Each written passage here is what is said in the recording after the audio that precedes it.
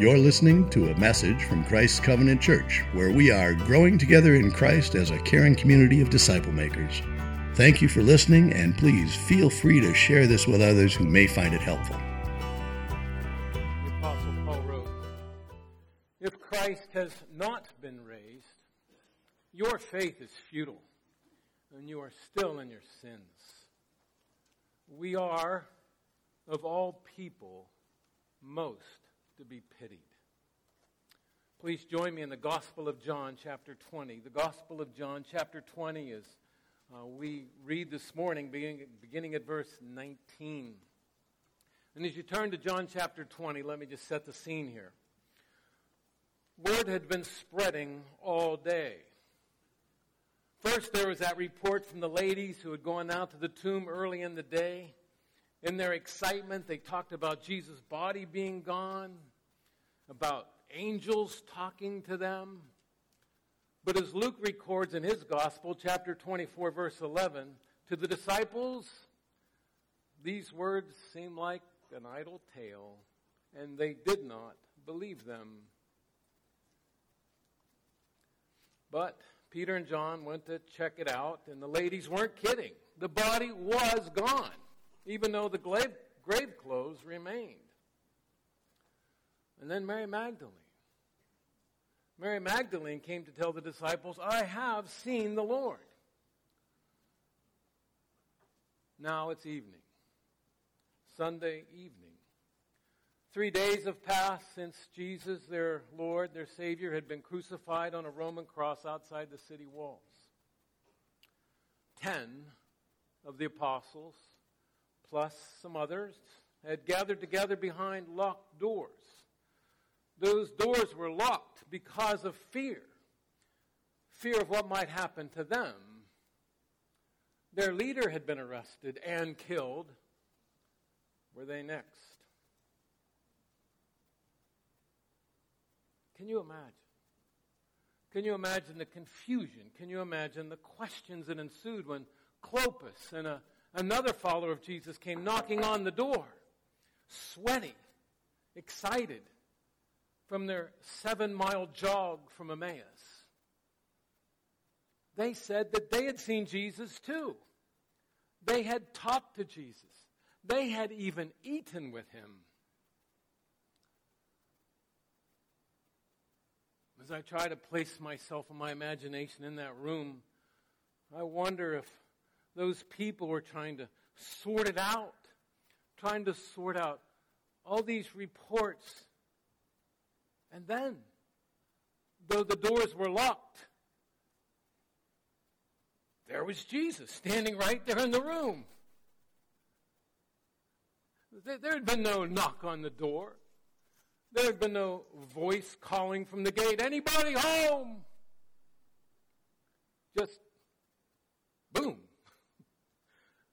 There he was, standing right there among them.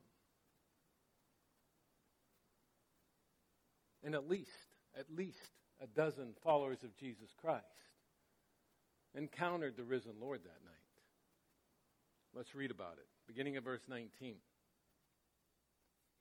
On the evening of that day, this is Resurrection Day, Sunday. On the evening of that day, the first day of the week, the doors being locked where the disciples were for fear of the Jews, Jesus came and stood among them and said to them, "Peace be with you." When he had said this, he showed them his hands and his side. Then the disciples were glad. They were glad when they saw the Lord. Jesus said to them again, "Peace be with you. As the Father has sent me, even so I am sending you." And when he had said this, he breathed on them and said to them, "Receive the Holy Spirit. If you forgive the sins of any, they are forgiven them. If you withhold forgiveness from any, it is withheld." Do you want to join me in your imagination, wondering what it would have been like to be in that room that evening? Luke reports in chapter 24, verse 37, that the people in that room thought they had seen a spirit, or we would say in our culture, they thought they had seen a ghost. Listen, friends, Have you ever been to a funeral meal after the funeral? Most of us have. The dearly departed loved one doesn't show up at his own funeral meal. It just doesn't happen. And yet here they were, after the death of Jesus, and Jesus is standing there in the room. Had we been there, I'm sure the hair would have been standing up on our necks. Our eyes, no doubt, bulging. And you could just hear the air getting sucked out of the room as everyone inhaled, gasped in simultaneous fear. But in that moment, Jesus spoke kind words of reassurance, didn't he? Peace be with you. Isn't that just like Jesus? You know, this is a common greeting among the Hebrew-speaking people of the world. Shalom. Shalom lecha. But when Jesus spoke these words that Sunday evening, I believe it's much more than just politeness.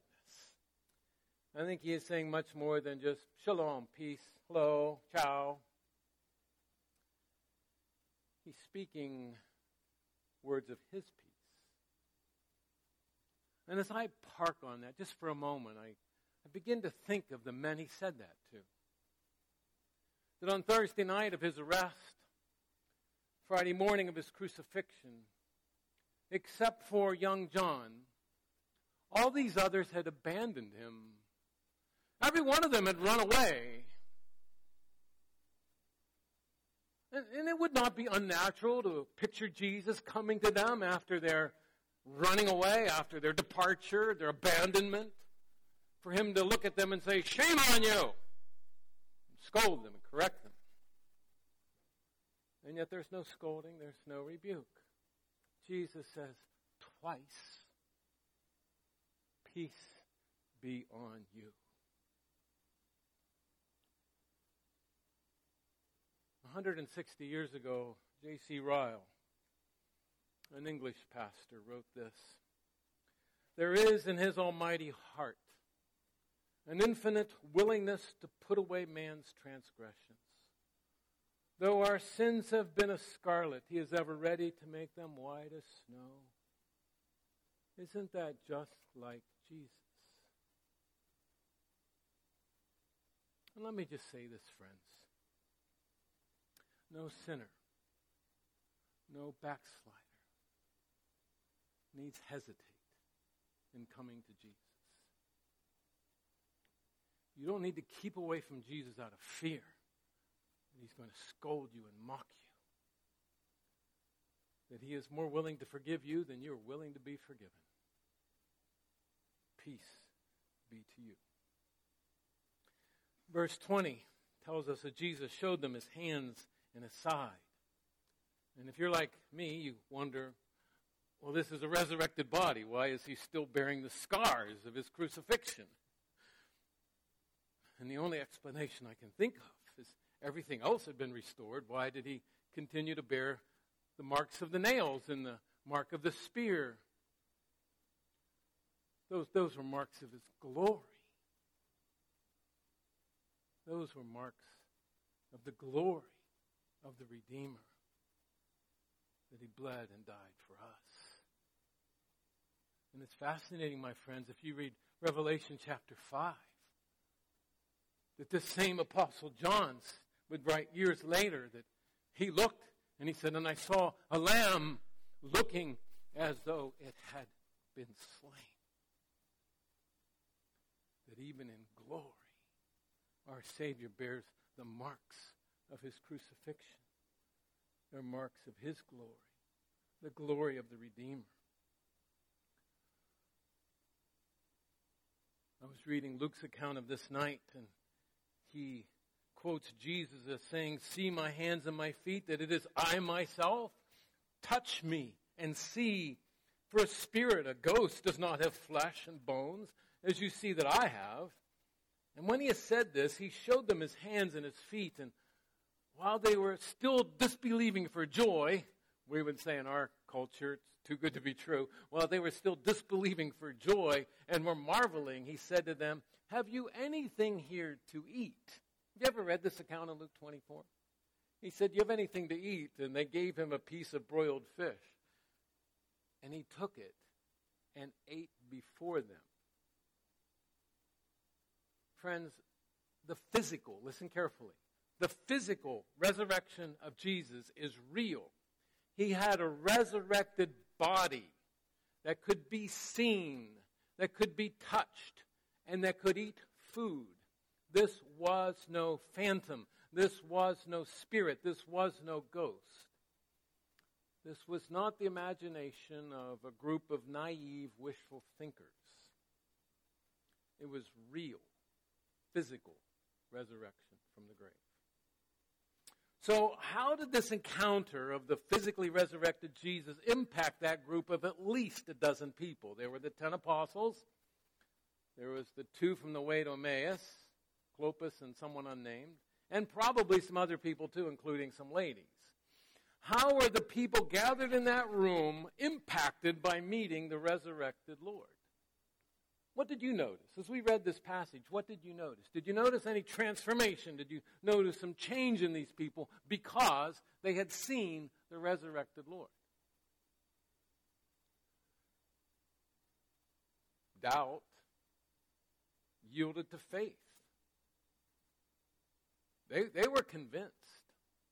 They believed. Confusion yielded to peace. Grief yielded to joy. Did you see that in verse 20? Grief yielded to joy. And I realized that just a few days before this, Jesus had told his men in the upper room, "You have sorrow now, but you will see me again, and your hearts will rejoice, and no one can take your joy from you." Jesus told them this would happen. Fear yields to courage. Here's this group of people, men and women, this group of people huddled in this room behind locked doors, hiding for fear. And yet if you continue reading in the scriptures, you get to Acts chapter 2, and you find these same people standing in front of a crowd of thousands of potentially hostile people in the temple courtyards. And you hear Peter preach boldly about the crucifixion and resurrection of Jesus Christ. And you say, what happened? What happened? There is clearly a transformation in these people who encountered the resurrected Jesus Christ. And let me add this from verse 21. Despair yielded to mission. As Jesus said, "As the Father has sent me, even so I am sending you." These people who encountered the resurrected Lord were overcome with that joy. And they were so filled with the joy of the Lord that they could not contain it within themselves. They had to tell others. They had to tell others the one they had seen, that our Lord is living. The resurrected Lord is alive just as he promised. And they would take this mission around the world. But what would they need? What would they need to carry out a mission like that? The Great Commission. It says in verse 22, he breathed on them. Now, friends, there's a couple verses in here that we could probably sit and talk for hours about, and this is one of them. What's going on, and how does this relate to Acts chapter 2? And the short answer is, I'm not sure. But we do know from the Scriptures that the Holy Spirit comes on people in a variety of ways at a variety of times, and this is clearly not dependent on Acts 2. But Jesus is breathing on them, and as he breathes on them, you have to hear echoes, don't you? You have to hear echoes of Genesis chapter 2. When God breathed, he breathed life into Adam. He breathed life into Adam, and here Jesus, God, come in the flesh, is breathing into these people. He's breathing new life. This isn't creation, this is recreation. This is new life now that the resurrected Savior is there among them. Breathes on them. And he says, receive the Holy Spirit. that it is the Holy Spirit who would empower them to carry out this mission, to live boldly, courageously, carrying out the gospel throughout a hostile world. And then he says something fascinating in verse 23. If you forgive the sins of any, they are forgiven them. If you withhold forgiveness from any, it is withheld. What does that mean? I mean, if you grew up in a Roman Catholic church, you probably were taught the doctrine of a priestly right, a priestly authority for a priest to absolve someone's sins. And a lot of that's based on this verse. But if you read how these people in the room who heard that, how did they live this out? Read the book of Acts. You don't find any individual carrying out the right to absolve another individual's sins. The Bible is clear that only God can forgive sins. No human has the right to forgive someone else's sins. God alone has the right to forgive sins. And so even though we might be curious and wish we understood this verse more, I think probably one of the best illustrations of how this is lived out is how Peter lived this out when he talked to one of the early Gentile converts, Cornelius. Peter, the apostle, who was there that night, how did he understand this? How did he live this out? He said, and I'm quoting here from Acts chapter 10, verse 43 for you note takers. He said, and he, Jesus, commanded us to preach to the people and to testify that he is the one appointed by God to be judge of the living and the dead. To him all the prophets bear witness that everyone who believes receives forgiveness of sins through his name. That not just the apostles and the other believers in that room, we would say the nascent church, the beginning of the church as it were, is given this responsibility to declare the gospel clearly.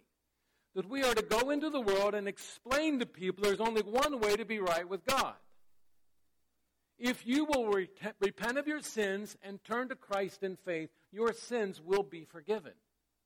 If you try to come to God some other way, if you try to find peace with God through some other way other than Christ, your sins are not forgiven. You still retain them.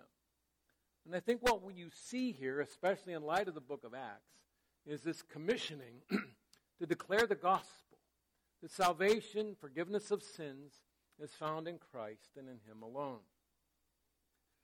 Back in Acts chapter 20 now, John chapter 20. I keep mentioning there were 10 apostles, right? Judas is dead. Well, where's the 11th? Who's missing here? Thomas. Yeah, we see that in verse 24, don't we? And we're in John chapter 20, verse 24 says, now Thomas, one of the 12, called the twin, was not with them when Jesus came. And there's been all kinds of speculation. Where was Thomas? Was he sulking somewhere? Well, to be honest, if you study the few times we see Thomas in the New Testament, that's not an absurd postulation. When I think of Thomas, I think he's the type of person that every silver lining has a cloud. Whenever Jesus said he's going to Jerusalem, Thomas says, well, let's go and die with him. He's ready to go, but he's sure they're all going to die, And there are times like that where Thomas has this pessimism to him. And is it possible that Thomas is off somewhere sulking? It's possible. But on the other hand, he might have been caring for an elderly person or something. We just don't know. We do know he missed out on this encounter, though, because he was absent, don't we? Even if you're not real familiar with the Bible, you've probably heard this man's name before. His name is actually entered into the common language here in America, even English. We call people a doubting Thomas. That's where it comes from. It comes from this man, doubting Thomas. And so usually when we think of Thomas, we think of him with that descriptor. He's doubting Thomas.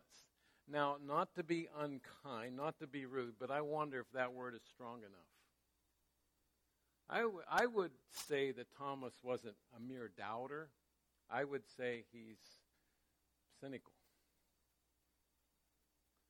When you think about it, Thomas had probably been hearing from his friends, his fellow apostles for the last week, we've seen the Lord. Let's read about this. Verse 24 and following. Now Thomas, one of the 12, called the twin, was not with them when Jesus came. So the other disciples told him, "We have seen the Lord." So how did he respond to this? But he said to them, unless I see in his hands the mark of the nails, and place my finger into the mark of the nails, and place my hand into his side, I will never believe. Friends, this is not an intellectual problem. I mean, sometimes we just kind of write things off and we say, well, he just needed more data, you know. This is not an intellectual problem. This is a moral problem. It's a matter of the will. Thomas said, here's my requirements. Here are my conditions to believe. And it's almost as if Thomas had the audacity to say to God, here's my conditions that you have to meet if you want me to believe in you. And I will not. It's a moral statement. It's a statement of volition, of the will. I will not believe unless you meet my conditions. So what's going to happen? Verse 26, 8 days later, which, by the way, just let me pause and point out, that would be this day of the year that we're in right now. Exactly 1 week after Resurrection Sunday. That's today. 8 days later, his disciples were inside again, and Thomas was with them. Although the doors were locked, Jesus came and stood among them and said, "Peace be with you."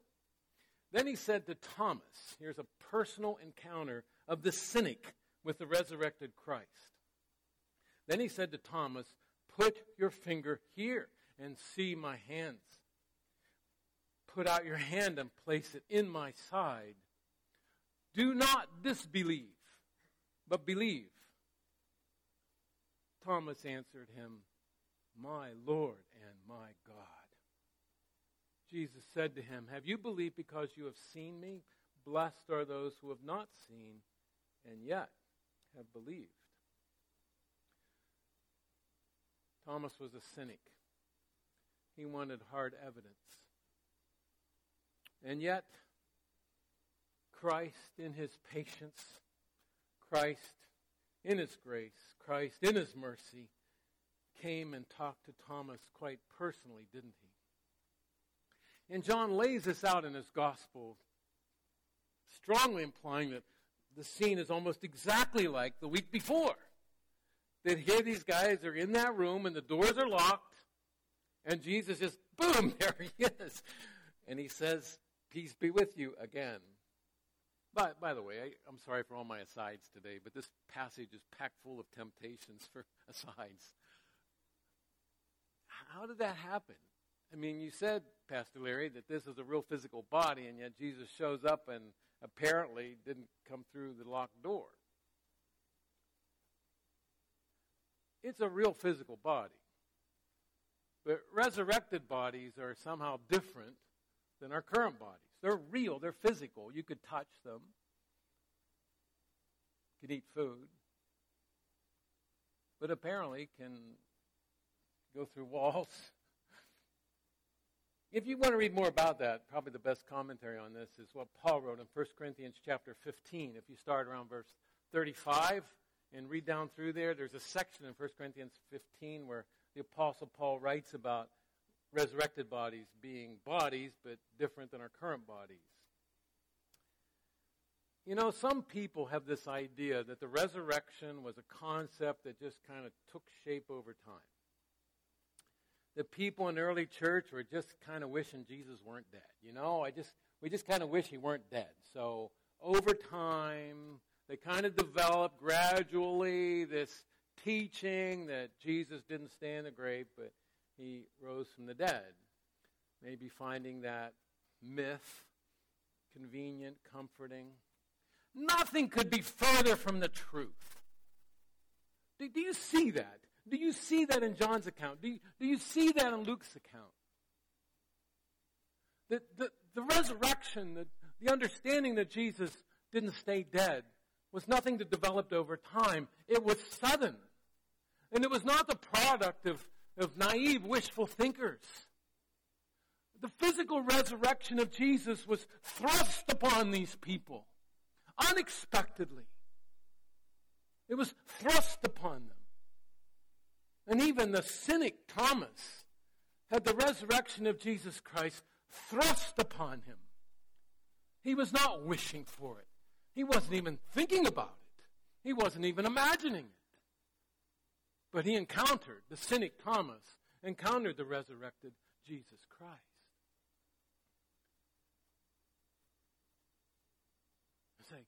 As I think about being there, I wonder, what would it have been like to have been in Thomas's sandals?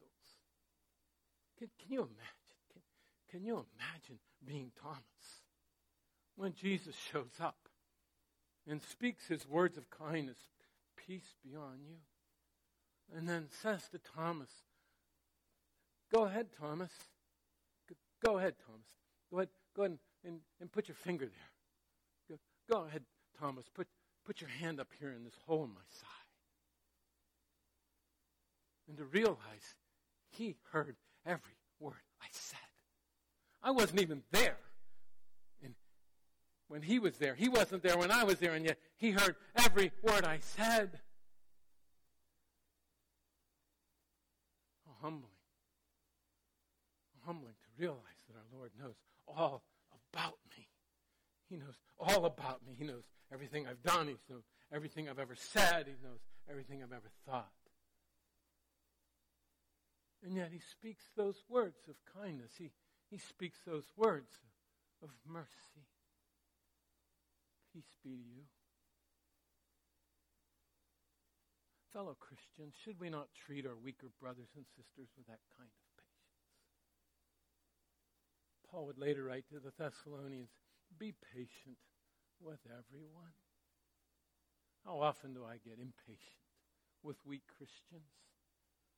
How often do I treat them with frustration? Why can't you get with it? What's wrong with you? Why did you sin that way again? Can I not have the patience of my Lord to be patient with everyone? Point by point, the resurrected Lord deals with Thomas's cynicism. He says, stop disbelieving. Start believing. So how did that impact Thomas? How did the cynic's encounter with the resurrected Lord change him? Do you see it there? Did he actually put his finger in the nail holes? Did he actually put his hand in Jesus' side? Would you? John doesn't tell us, but I seriously doubt it. I don't think Thomas needed to touch the holes. Jesus said, you believe now that you've seen. Thomas, doubting Thomas, cynical Thomas, makes one of the most profound, concise, most personal confessions of faith ever spoken from human lips. When this former cynic becomes a worshiper. My Lord and my God. This is more than some exclamation of astonishment. This is not the precursor of an OMG moment. This is Thomas's confession of faith in Jesus Christ. These are words of allegiance, words of adoration. The doubt, the skepticism, the cynicism melts as Thomas kneels before the risen Christ. Every doubt dissolved. And Thomas becomes a worshiper.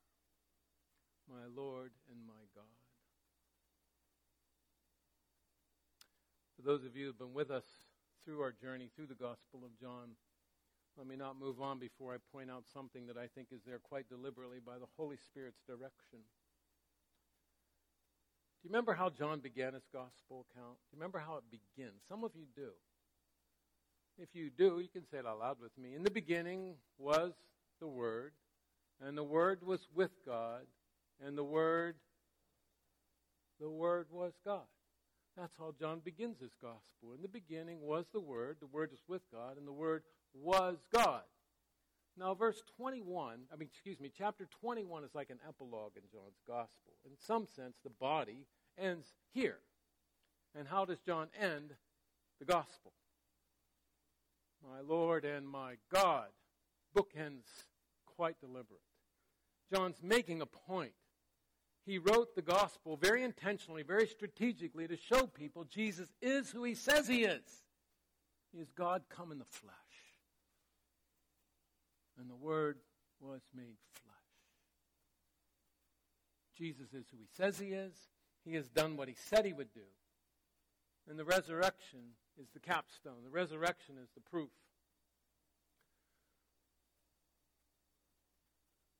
There's one more encounter in this passage.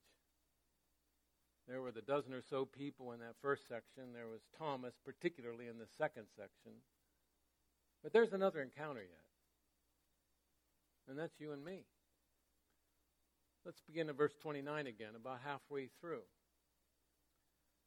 Blessed are those who have not seen and have yet believed. And now the conclusion of the matter in verses 30 and 31. Now Jesus did many other signs in the presence of the disciples, which are not written in this book. But these are written. Why? So that you may believe that Jesus is the Christ, the Son of God, and that by believing you may have life in his name. You and I encounter the resurrected Lord, the one who said he is who he says he is, that he is God come in the flesh. He's the great I am. He is the Savior. He is the living one. Jesus says, Thomas, you saw and you believe. There will be other people who believe who haven't seen with their physical eyes, empirically. That would be us. And the other believers from all the ages, from all around the world, who've come to faith in Jesus Christ without physically seeing his resurrected body. We have the Word of God. We have the testimony of the Word of God faithfully given to us by the Holy Spirit through the gospel writers. The resurrection of Jesus Christ, the physical reality of the resurrection of Christ, is attested to by many witnesses, even witnesses like doubting Thomas. I'll just quickly remind you that on Resurrection Sunday, there were 5 different appearances of the resurrected Lord. And over the next 40 days, the Bible records 5 more. And these weren't just the 1 or 2 people. The Apostle Paul mentions that one of these, there were 500 people present. 500. We have the written witness of many people who saw the resurrected Lord. We have reason to believe. John Updike, the late novelist and poet, wrote a profound poem called 7 Stanzas at Easter. Let me just read part of John Updike's poem.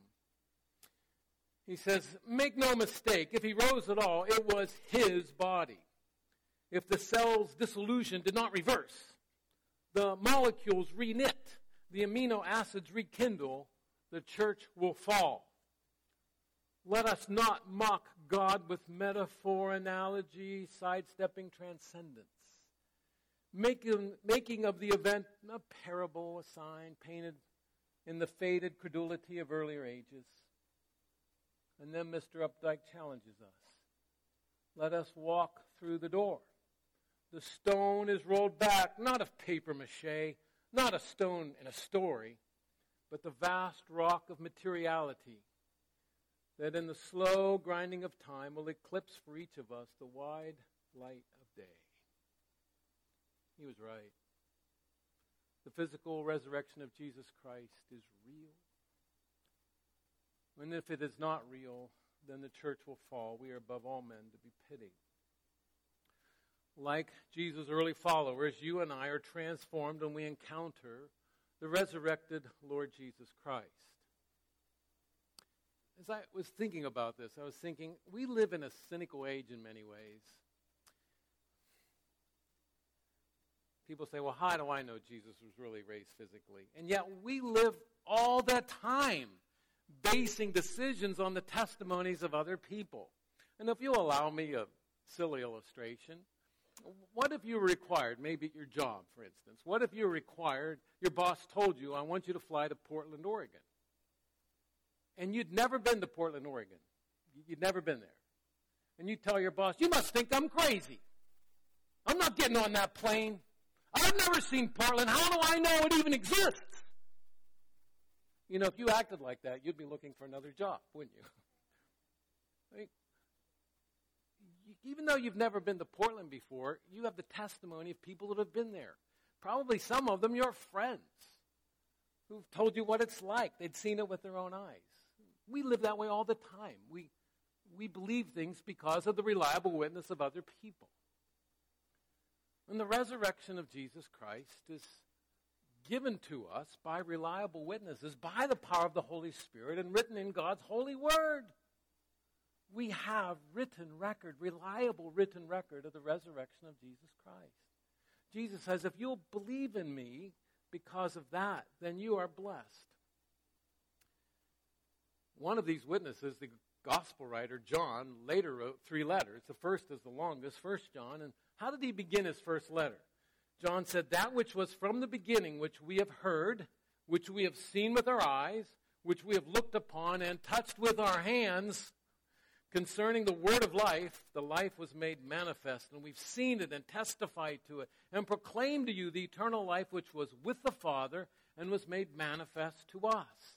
That which we have seen, he keeps saying this, that which we have seen and heard, we proclaim also to you, that you too may have fellowship with us, and indeed our fellowship was with the Father and with his Son, Jesus Christ.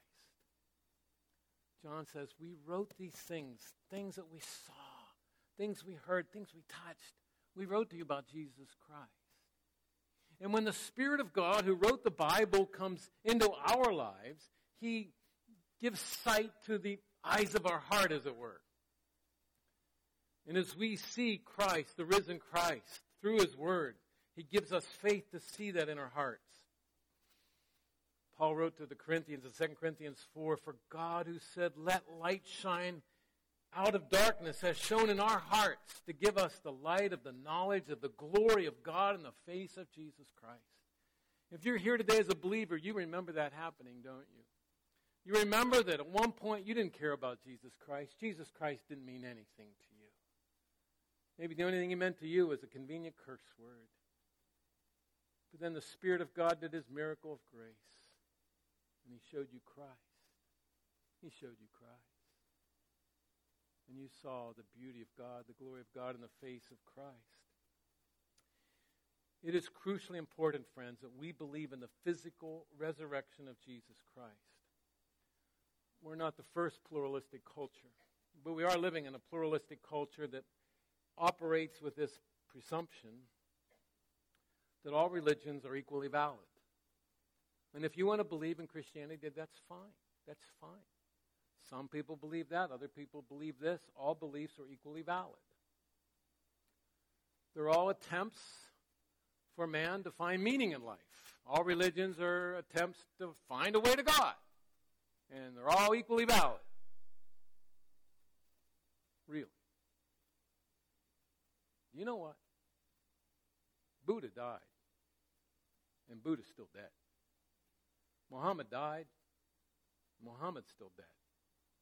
And you could go through every other religion in this world. But Jesus Christ died.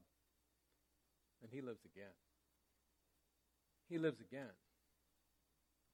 Biblical Christianity is not one religion among many. It is unique because we have a resurrected, physically resurrected Lord. Not attested to by 1 or 2 witnesses, but by hundreds. People that were not wishful thinkers. They were doubters, skeptics, and cynics. And yet Jesus Christ showed himself. He's not a fantasy. He is real. And we are challenged just as doubting Thomas was challenged. We have reason to believe. And so my question to you is, have you believed? have you believed in this resurrected Lord Jesus? And for many of you here in this room or listening via recording, you would say yes. Then I would say, well, then live. Let us live in the joyful confidence of a resurrected Lord. Let's live, remembering that He's alive and that we need not fear the hostility of a cynical world. If you say, no, I've not believed, then I ask you, will you believe? Will you, with Thomas, bend the knee to Jesus Christ and say, my Lord and my God? The Bible promises, believe in the Lord Jesus Christ, and you will be saved. I began by reading something the Apostle Paul wrote in 1 Corinthians 15, but I didn't finish that verse. It says, if Christ has not been raised, your faith is futile and you are still in your sins. We're of all people most to be pitied. The rest of the verse says, but in fact, Christ has been raised from the dead, the first fruits of those who have fallen asleep. And that makes all the difference.